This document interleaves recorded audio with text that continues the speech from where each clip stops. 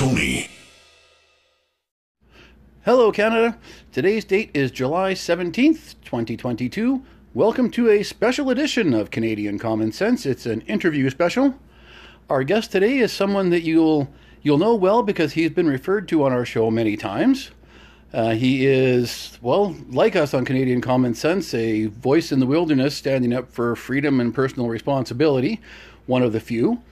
He has been a mainstream media personality, a political candidate, been a documentary filmmaker, now works with the independent media, and he's even written a best-selling Canadian book, which is what we're going to talk to him about today. So essentially he's at every job except for used car salesman, but we'll ask him that in the interview. Let's welcome to the show today Mr. Andrew Lawton. Mr. Lawton, welcome to Canadian Common Sense. Hey, it's good to be with you. Thanks very much for having me on today. Well, it's certainly an honor to have you. Now, the book is called The Freedom Convoy, the inside story of 3 weeks that shook the world. I actually promoted this book on the show a couple weeks ago. It's a great way to spend an afternoon. I read it in about 4 hours, and it was a good read, one of the books you can't put down, so good job on the book.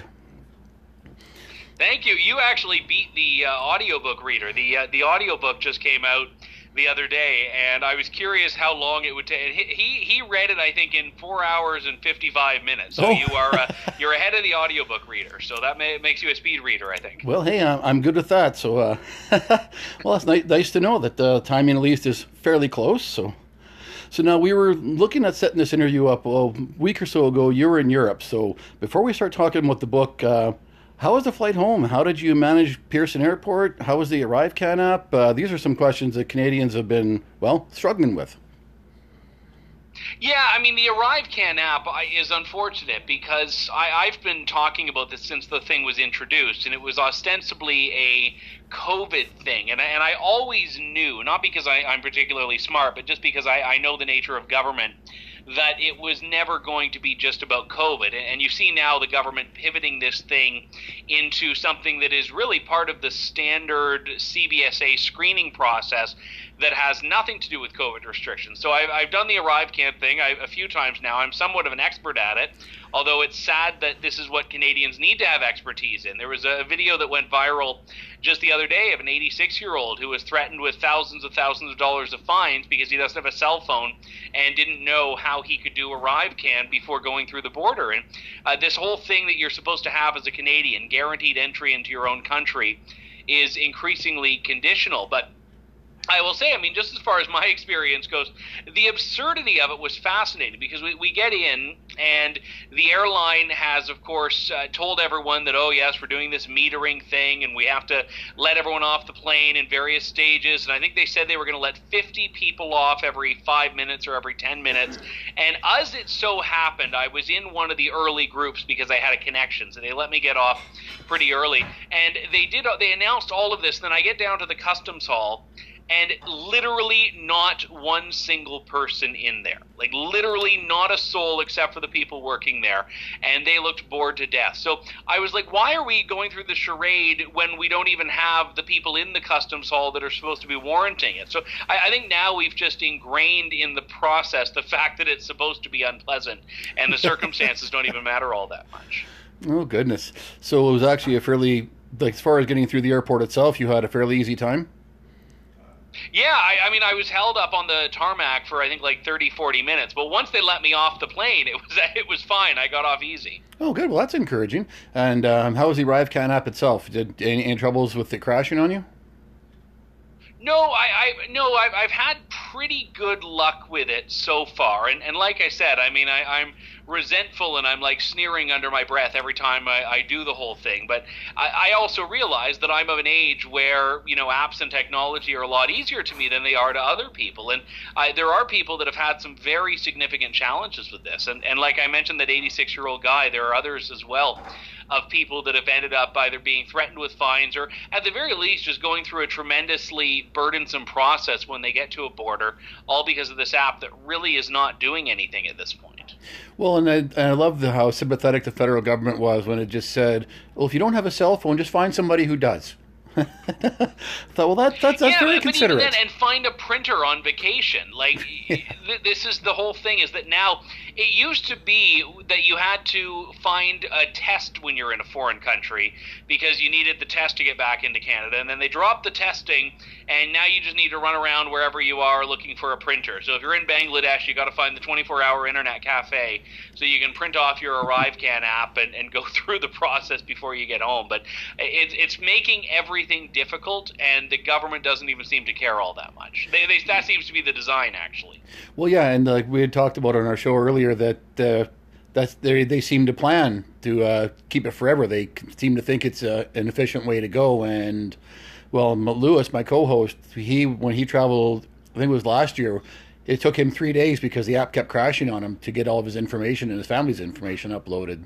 And I mean, we just heard their story recently. I believe a couple was from Montreal who the app crashed and they ended up getting sent to quarantine because they couldn't show all their information. It's it's a typical government app, right? Or typical government solution. It's clunky, it's awkward. Yeah, from the people that brought you the Phoenix Pay system, now this new app that your ability to travel and escape 14 days of quarantine depends on. Yeah, exactly. So, all right. Well, thanks for that. I'm glad you're having an easy time with the ArriveCan. That's good because you travel a lot. So, all right. So let's move on. Yeah, and that's the big challenge is that for me, it's like you learn how to get around it. The people that travel once or twice, they're the ones who are effectively getting completely hosed by everything that's going on right now. Yeah, well, I'm certainly going to be calling you and my wife and I go to Mexico next because we haven't traveled since COVID. So there's a new market here. I can be the ArriveCan consultant. You call me up and I don't know, whatever the hourly rate is, $100 an hour, and I'll walk you through the process. You're giving me the idea now. Thank you. I'll cut you in. Oh, thanks. Sounds good. All right, so other than ArriveCan consultant, let's learn a little bit about Andrew Lawton. You're from London, Ontario, and we've talked a bit about some of the work you've done. Born and raised Southern Ontario, or? No, I was actually born in Trenton, Ontario. My father is a veteran of the Canadian Armed Forces, and he was stationed there. So I was born there, but moved to London at a pretty young age. I think I was around 2 years old or so. And I've moved elsewhere for little bits and periods, but I've always kept coming back to London. It's been my home for most of my life now. Oh, excellent. So when I first came across you, you were on Chorus Radio, and I believe you were the London affiliate. And I think I actually heard you filling in for Danielle Smith as the first time I actually heard your voice on the radio. So have you always been a media man? I don't like the word always. My roundabout way into media is that I had at a relatively young age a stroke, and I was not able to do a lot of the things that I was doing at the time, and I ended up being strung up in a hospital for quite a while and at home for quite a while, and I started blogging. And I had been blogging in the past and, had enjoyed doing it and kept doing a bit more of it, and then eventually started doing a podcast. And this was around the time of 2010 where podcast demand was growing, but supply hadn't yet caught up. So everyone wanted to listen to podcasts, but no one was producing them. So there was a big opportunity there to get into the market, especially in Canadian conservative politics. And I ended up doing a lot with it, not just in Canada, also in the United States. We had people on the show like Ann Coulter and Andrew Breitbart and Mark Stein and all of these people that by coming on the show, they conferred legitimacy to the podcast and ended up doing a lot of really good stuff that I'm still proud of. And then this got me on the radar of traditional media, where I ended up doing, as you mentioned, a show in London, Ontario with Chorus, and I also was guest hosting nationally for Roy Green and in Toronto and in Calgary and Edmonton and all these other folks. And it's amazing how it's all come full circle back to doing a podcast and working in new media again. Yeah, well, actually, it's just nice to have you back on the right side of the equation. I've learned to distrust the mainstream media, especially these last few years. So yeah, it's good to have you working in independent media. So let's talk about this book of yours. First of all, you're on the Canadian bestsellers list. What qualifies you as a Canadian bestseller as far as book sales go? I'm assuming selling well. I don't actually know what's going on behind the curtain there. I know that before we even launched, we shot up to, I think, like number 2 on the Amazon bestseller list and stayed there for a couple of weeks. And I couldn't quite crack number 1 because there's that picture book about Justin Trudeau that was at number one, and I couldn't quite get over the picture book, but I did very well. And then the book came out officially on June 24th. But there have been some issues getting it just because there has been a demand. So the publisher has been printing more and more and trying to get caught up. And I was very, very honored that this week I was in both the Toronto Star and the Globe and Mail bestseller list in the number one spot for nonfiction, which is quite a humbling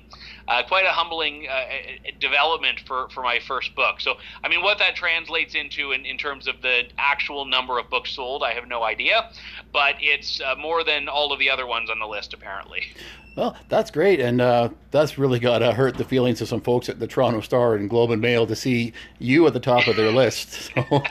Yeah, I imagine the book's editor just like having to like really like almost like she was working against a Ouija board, like not wanting to actually type out my name and my book title in that number one spot before they went to print. But they did it, and to their credit, they gave even a nice little blurb about the book, describing without criticism what it was about and what I was about. So I'm very glad. And again, I mean, how many of the book section readers of the Globe and Mail and Toronto Star will rush out to buy it? I have no idea, but it was a nice little endorsement of the book there to see it there. Yep, that's true. So I got my copy by pre-ordering with Sutherland House, that's the publisher. How else do we get a hold of your book? It depends where you are. I mean, I would always say if your local bookstore is carrying it, you can go there and get it right away. The most convenient way for a lot of people is to get it on Amazon, where you can find it by looking up The Freedom Convoy, the inside story of 3 weeks that shook the world. And as you mentioned there, SutherlandHouseBooks.com, which is the publisher, has it directly from their website as well. Okay, excellent. So why write the book? Why was there a need for this kind of explanation? There's a bit of a funny story to that, if you'll indulge me here, because I covered the convoy. I covered it before it even got to Ottawa, because I was following along with this story that was happening in this big amorphous mass that was moving towards Ottawa. And it was clear that something big was happening as these truckers were going there. And when it went to Ottawa, I said, yeah, I'm going to go there. I got to get up to Ottawa. I got to cover this. So I went to Ottawa and stayed there for a couple of days and then went back home. Because, again, at the time, they had talked about staying until the mandates were gone, but no one really knew at the beginning how long this thing was going to end up lasting. And then a couple of weeks later, I went back, and this ended up being the last weekend of the convoy's time in Ottawa, when the Emergencies Act was invoked and the police came in and I was pepper sprayed, the horseback officers trampled a woman, all that stuff happened. And one of the things that I was really trying to dig into there was how this group, this ragtag group, had managed to bring the city to its knees for so long. And there was a story below the surface that not a lot of people saw, which was that they had this sprawling network of so-called command centers across Ottawa hotels. They had catering division, millions of dollars in fundraising, all of this stuff that was happening that people didn't really know about or didn't entirely understand. And there was a friend of mine that I kept saying, someone's got to write a book. I want to read a book. I want to read the book about this. And eventually he told me just to shut up and write it myself. So I did. And, I'm actually very happy that I wrote the book that I wanted to read. And that was something that really motivated me, because I knew there was a story here. And I spent, all the time, I mean, I know it's been an aggressive timeline, but I spent all the time after the convoy had wrapped up in Ottawa doing interviews with key participants, doing research, going back over my own notes from covering this on the ground, and really trying to tell the story of the convoy in a way that no journalist had before in Canada. Well, you certainly did that. I mean, if you listen to the CBC or watch the CBC, then you know it was the Nazi convoy. If you follow Evan Solomon, you know that it was a white supremacist convoy set to overthrow the government in Canada. So, yeah, you've done good work by actually giving, well, what I can say is a pretty honest explanation of what happened. Like you, our coverage of that show, of that whole convoy, we just went to YouTube. We went to Rupert Supermania, who did great work for the National Post, and she's now with you, I understand. And we actually got to find out from actual people that this was what was going on. It wasn't this small fringe minority with unacceptable views, as Justin Trudeau would tell us. So I really appreciate that you did write the book. Now, let's get this out of the way right off the bat. I want to strangle Evan Solomon every single time he talks about Pat King, Canada Unity, the organizers of the convoy, the whole manifesto and stuff. Was Pat King key organizer to this convoy? He was key, but he wasn't an organizer. And I try to deal with this head on, because the Pat King connection was one of the biggest things that the media used to undermine this, because the guy has said some very unsavory things. They would hold him up as being the face of this, the leader of this. And I really do in the book trace the convoy back to its origins. And there's no way you can say that Pat King wasn't in at the very ground level. He used his large audience to promote the convoy. He was a booster of the convoy. He was there from Alberta to Ottawa. He followed it along. So he was key in getting it off the ground by promoting it, but he was never an organizer. And I think this is the important distinction. And more importantly, by the time you got to Ottawa, he had little to no legitimacy with anyone other than his own following, which he had beforehand. He didn't have access to the money. He wasn't calling the shots. And he had been asked to leave by the people in the convoy that most people would look to as the organizers, people like Tamara Leach and Chris Barber. So was he a key organizer? He was key, but he wasn't an organizer. I'm happy with that. I've tried to suggest to tell some listeners to our show have emailed and said, hey, what did he have to do with it? And I kept saying essentially, well, I didn't say it as well as you, but it is said like he is not an organizer, no matter how much Evan Solomon wants him to be. So as you say, they could delegitimize the convoy, and they tried that in several ways. How many Nazi flags, Confederate flags, did you see when you were actually on the streets in Ottawa? Well, personally, zero. and this was the thing that I found interesting. So that first weekend, I was walking around and I was seeing people just having a good time, and people were having a party and hugging each other and befriending each other and singing and dancing. And it wasn't until I got back to because it was like minus 20 degrees or whatever. It wasn't until I got back to my hotel to, I think, like recharge my phone and warm my hands or whatever, that I logged online and learned from the internet that this was like some white supremacist neo-Nazi Confederacy hate fest that I had been walking through and hadn't realized. And the reality is there was one swastika flag. Now, I would say that one is too many. I'm not excusing it by virtue of it being a small number, but I will say that it was not at all representative of the convoy itself. And the Confederate flag even more so, because if you watch the video where the guy who was fully masked was walking through with a Confederate flag, the people in the crowd actually heckled him. The people in the crowd chased him out because they wanted nothing to do with him and nothing to do with the flag. And that was exactly what I'm talking about here when I point out in the book the media malfeasance. They talk about the guy being there. They don't talk about how he was given the bum's rush by everyone else there. Well, yeah, and we've seen that, and also the Nazi flag. I think there was the gentleman was trying to protest, suggesting that the Trudeau government were acting like Nazis, and of course that was completely spun out of control. And from what I saw, this fellow with the Nazi flag was sort of way off in the fringes and not really kind of central to where the protesters were. Is that correct? Yeah, I don't actually know what the motivations were. I've heard the theory you just mentioned that it was a protest against Trudeau. I've also heard that maybe he was a Nazi himself, or maybe it was an instigator, because what's the easiest way to delegitimize a movement? You walk around with a Nazi flag in there. But the reality is, even if this guy was a bona fide Nazi, he was not representative of the convoy. And there's a reason that I think he was out in the outskirts of the area, because he knows that the people there wouldn't have flown for that in the least. So it was, again, another one of these examples where the story on the ground vastly diverged from the story that people were getting through the media. And trying to demystify that disconnect was a big part of why I wrote the book.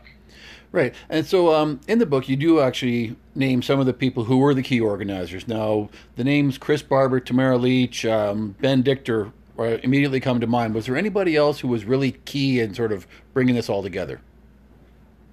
So I'll say yes, in the sense that there were a lot of people that were on the more prominent end of it. Tom Marazzo played a very key role, especially when it came to the negotiations with the city of Ottawa and police. Bridget Belton as well. She wasn't as prominent as the others, but I would say without her, this thing wouldn't have existed in the first place. And I talk about her story in the first chapter of the book. And there were other people, I mean, the lawyers that came in from Alberta, Eva Chipiuk and Keith Wilson, they played very key roles in this. But I would also be very cautious about putting all of the organizational cachet on those people, because the whole nature of this is that it was a grassroots movement, and the people whose names we all know were certainly leaders, and they had very important roles to play, and they were moral leaders more than they were, practical, chess masters of this all. But it was the people who showed up in the trucks and to support the truckers who were the real backbone of the convoy. And a lot of those people, we will never know their names. They were there. And I've had people that have come to me that have said, yeah, you actually mentioned me in your book. And I didn't mention them by name because I didn't know their name. It was, oh, I saw a person with this sign, or, oh, I saw a guy do this, or I heard a woman say this. And people have said, yeah, that was me. And that was, I think, the real magic of this, is that the convoy was not defined by the people at the top. It was defined by the people, I don't even want to say at the bottom, but the people at the grassroots level. Oh, that's fair enough. So when you first went to Ottawa on your first trip, were you expecting to see this winter festival, or were you expecting to see an actual bunch of angry white dudes yelling at Trudeau?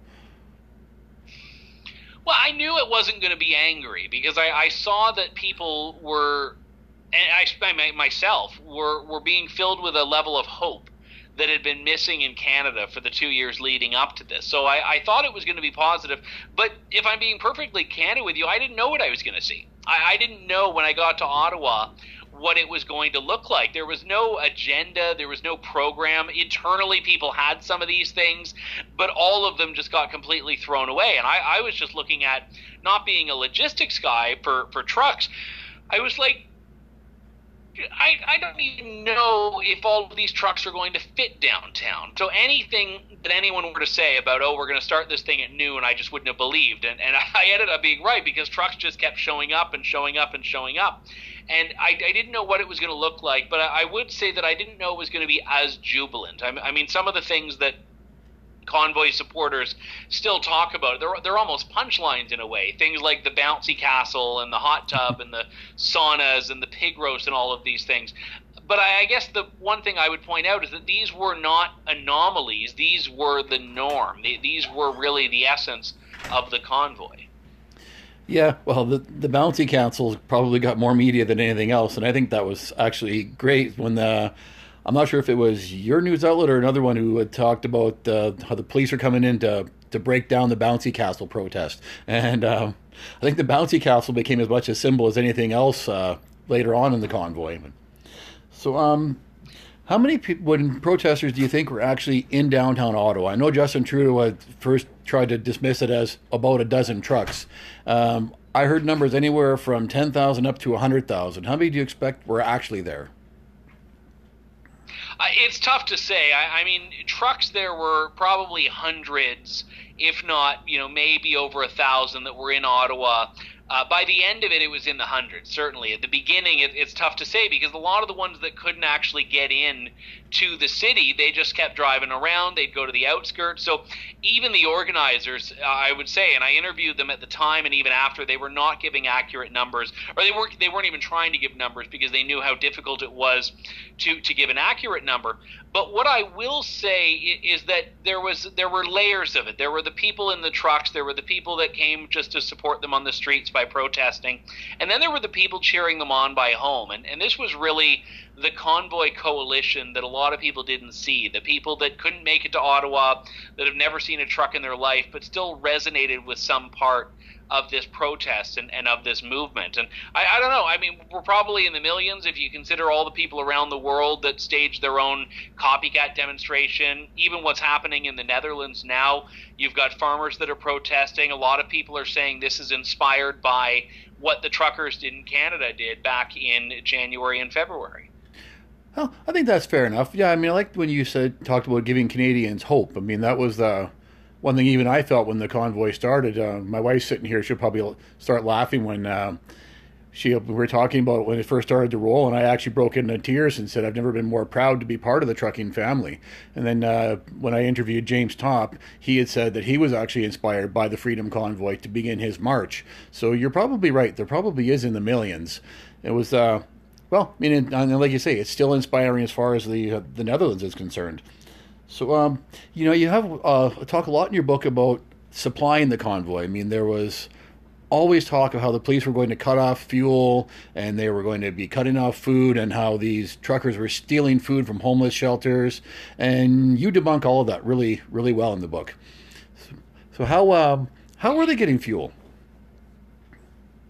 Well, it was actually quite an interesting story. One of the people I interviewed, and he's not named because he was, again, not one of these people that was really well known, but someone who really took on the role of being the head of fuel distribution. And I won't regale you with all the details now. I'll tell people that it is in the book in a lot of detail, yeah, though. And that's just the way they had this network that would bring these tankers in on a schedule. And they were bringing, I forget the numbers, but large amounts of diesel on a regular basis, I think 2 shipments a day, and from there they would then transfer it into slip trucks and go around, and they have these fuel runs, and they would do all this with the sole purpose of keeping those trucks running. But when police started going in and seizing it, because they set up this fuel depot at a place just outside of downtown, everyone, the police, the government thought, okay, this is it, there's no way that they can keep going.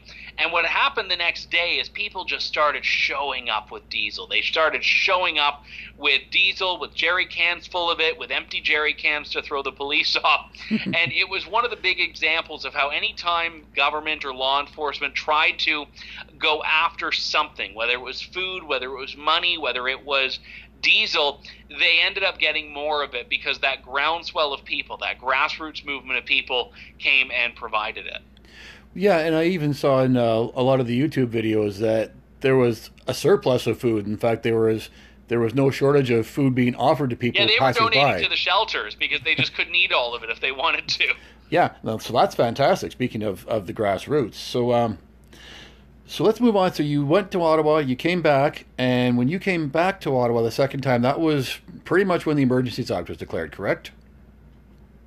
Yeah, and I had colleagues of mine with True North that were in Ottawa that were covering it between then, and it was fairly quiet for the most part. You'd have these little pop-ups of activity, these little blizzards of activity, but things were fairly quiet, and it seemed like they were in it for the long haul. So when I went back, we knew that police were going to try to move in, but we didn't know how imminent it would be and how quickly they'd be able to do it. That they had effectively cleared all the trucks within about 36 hours or so.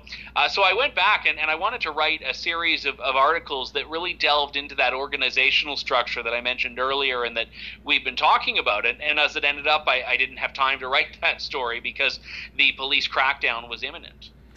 Yeah, now this is very key to point out, and we pointed this out in our show, you pointed it out in your show as well, that the blockades at Windsor, for example, and at Coutts were all taken down using existing legal powers, existing police powers, and the argument about trade being interrupted, well, cross-border trade was actually up in February over the previous year, so I don't buy that argument. So it was really hard to justify or even believe the Trudeau government's justification for using the Emergencies Act in the first place. I'm just asking for your opinion here. When they declared it and didn't want to give a deadline as to when it would be revoked, do you think they were hoping to go a lot longer than what they did?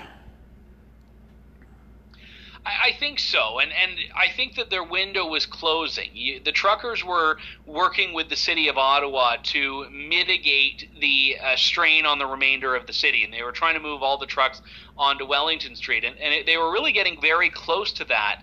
And I think that the federal government had already decided it wanted to invoke the Emergencies Act. The federal government wanted the crackdown because they wanted the powers that let them go after the money, which was really the big thing that they could only do with the Emergencies Act. And I think that what happened was they saw their window was closing and they needed to move at that exact moment. Otherwise, they would have had no excuse whatsoever. And as you mentioned, those blockades at the borders were already already in the process of being dismantled. Most of them had already been dismantled with regular policing powers, but the government needed to go quickly enough that they could still point to those things as being the reason. Okay, interesting. So I'm now wondering aloud if maybe that was why Justin Trudeau made it into a confidence motion to make damn sure that it was going to pass. Yeah, well, I think you're very right, because you had Liberal members of Parliament. I mean, one that springs to mind is Nathaniel Erskine-Smith from Toronto, who said, yeah, I don't like this, I want to vote against this, but it's a confidence motion, I've got to vote with my party. Yeah, and I thought that was pretty weak in myself, but yeah, is what it is. So, all right, so in the end, and I want to talk about one of the organizers after this, but do you think the convoy at least accomplished part of the goal? I mean, I realize it was there to end mandates federally, but when you look at all the provinces that very, very quickly started jettisoning their vaccine mandates, do you see the convoy as being a success? So this is the million-dollar question, and I include my own thoughts in the book, and I'll share them with you now, but I will qualify it by saying that I invite people truly to reach their own conclusions about this, because they went in with a very specific set of goals, which was that they wanted an end to the vaccine passports, an end to the vaccine mandates. As we know, the federal mandates of restrictions, they outlived the convoy, and the trucker mandate is still in effect right now. So the very thing that really galvanized so many truckers to join this is still on the books, which is absolutely absurd, and it's unscientific. But there were very swift changes that happened at the provincial level and also politically. We saw Quebec abandon its tax on the unvaccinated. We saw provinces like Ontario, Alberta, Quebec, and Saskatchewan work very, very quickly to announce targeted reopening deadlines for ending their restrictions, which is something they hadn't been doing even in the days leading up to the convoy. And then Aaron O'Toole had refused to take a position on the trucker mandates and on the vaccine mandates during the election. Aaron O'Toole was ousted, and the new interim leader for the Conservatives, Candice Bergen, was very much in support of the convoy and of the convoy's aim. So I think there was a significant political change that took place that the trucker convoy created, even if they didn't ultimately get their top-line goals immediately. Yeah, I'd agree with that. And to be fair, Aaron O'Toole took no position on anything, basically after winning the Conservative Party leadership. So I'm not surprised he didn't take a position on the convoy. But, I mean, that's past news. I can't say I miss Aaron O'Toole. So I hope that the next Conservative leader's got a bit more fortitude as far as taking a position goes. But speaking of fortitude, Tamara Lich has been in and out of the news, and I actually made a rant on our show when she was arrested the second time that she is a political prisoner, and I will still stand by that opinion.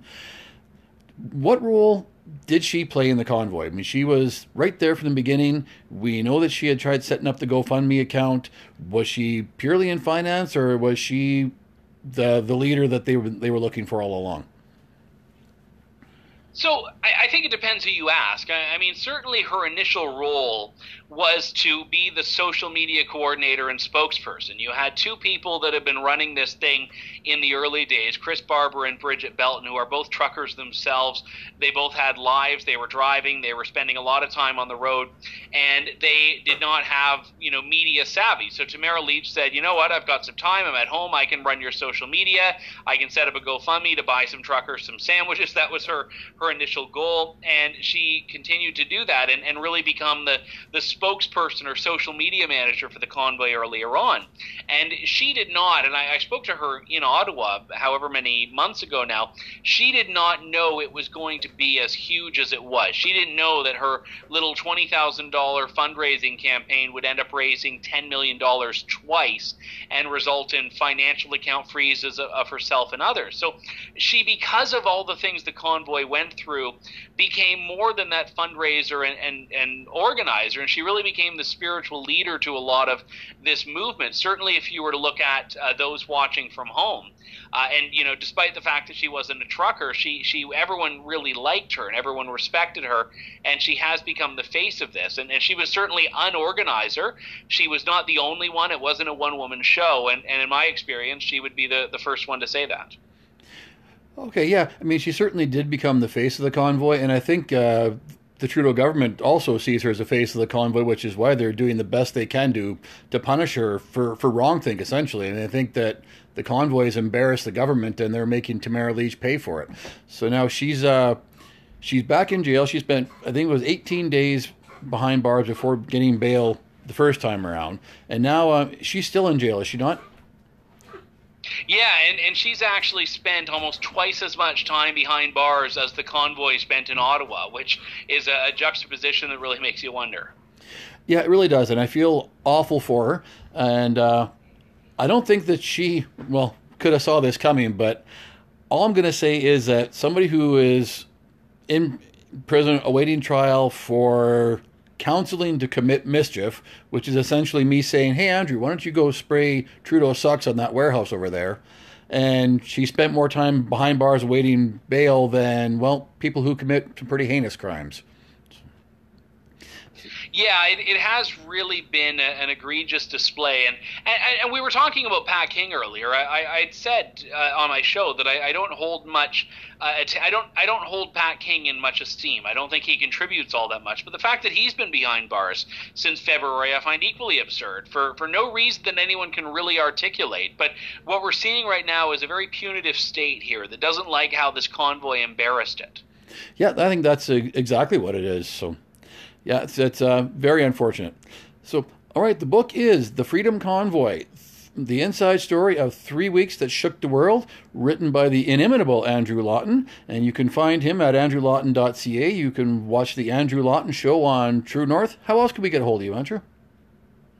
Oh, I'm all over the place. AndrewLawton.substack.com, Andrew Lawton on Twitter. Basically, just type Andrew Lawton into anything, and I'll probably have some account there. All right. Sounds fantastic. Well, it was great meeting you today, Andrew. Next time you're in Saskatoon, look me up. We'll go for a steak and a beer, show you around town.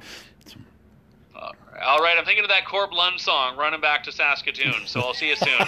Sounds great. Well, thanks a lot for joining us, and great to meet you today.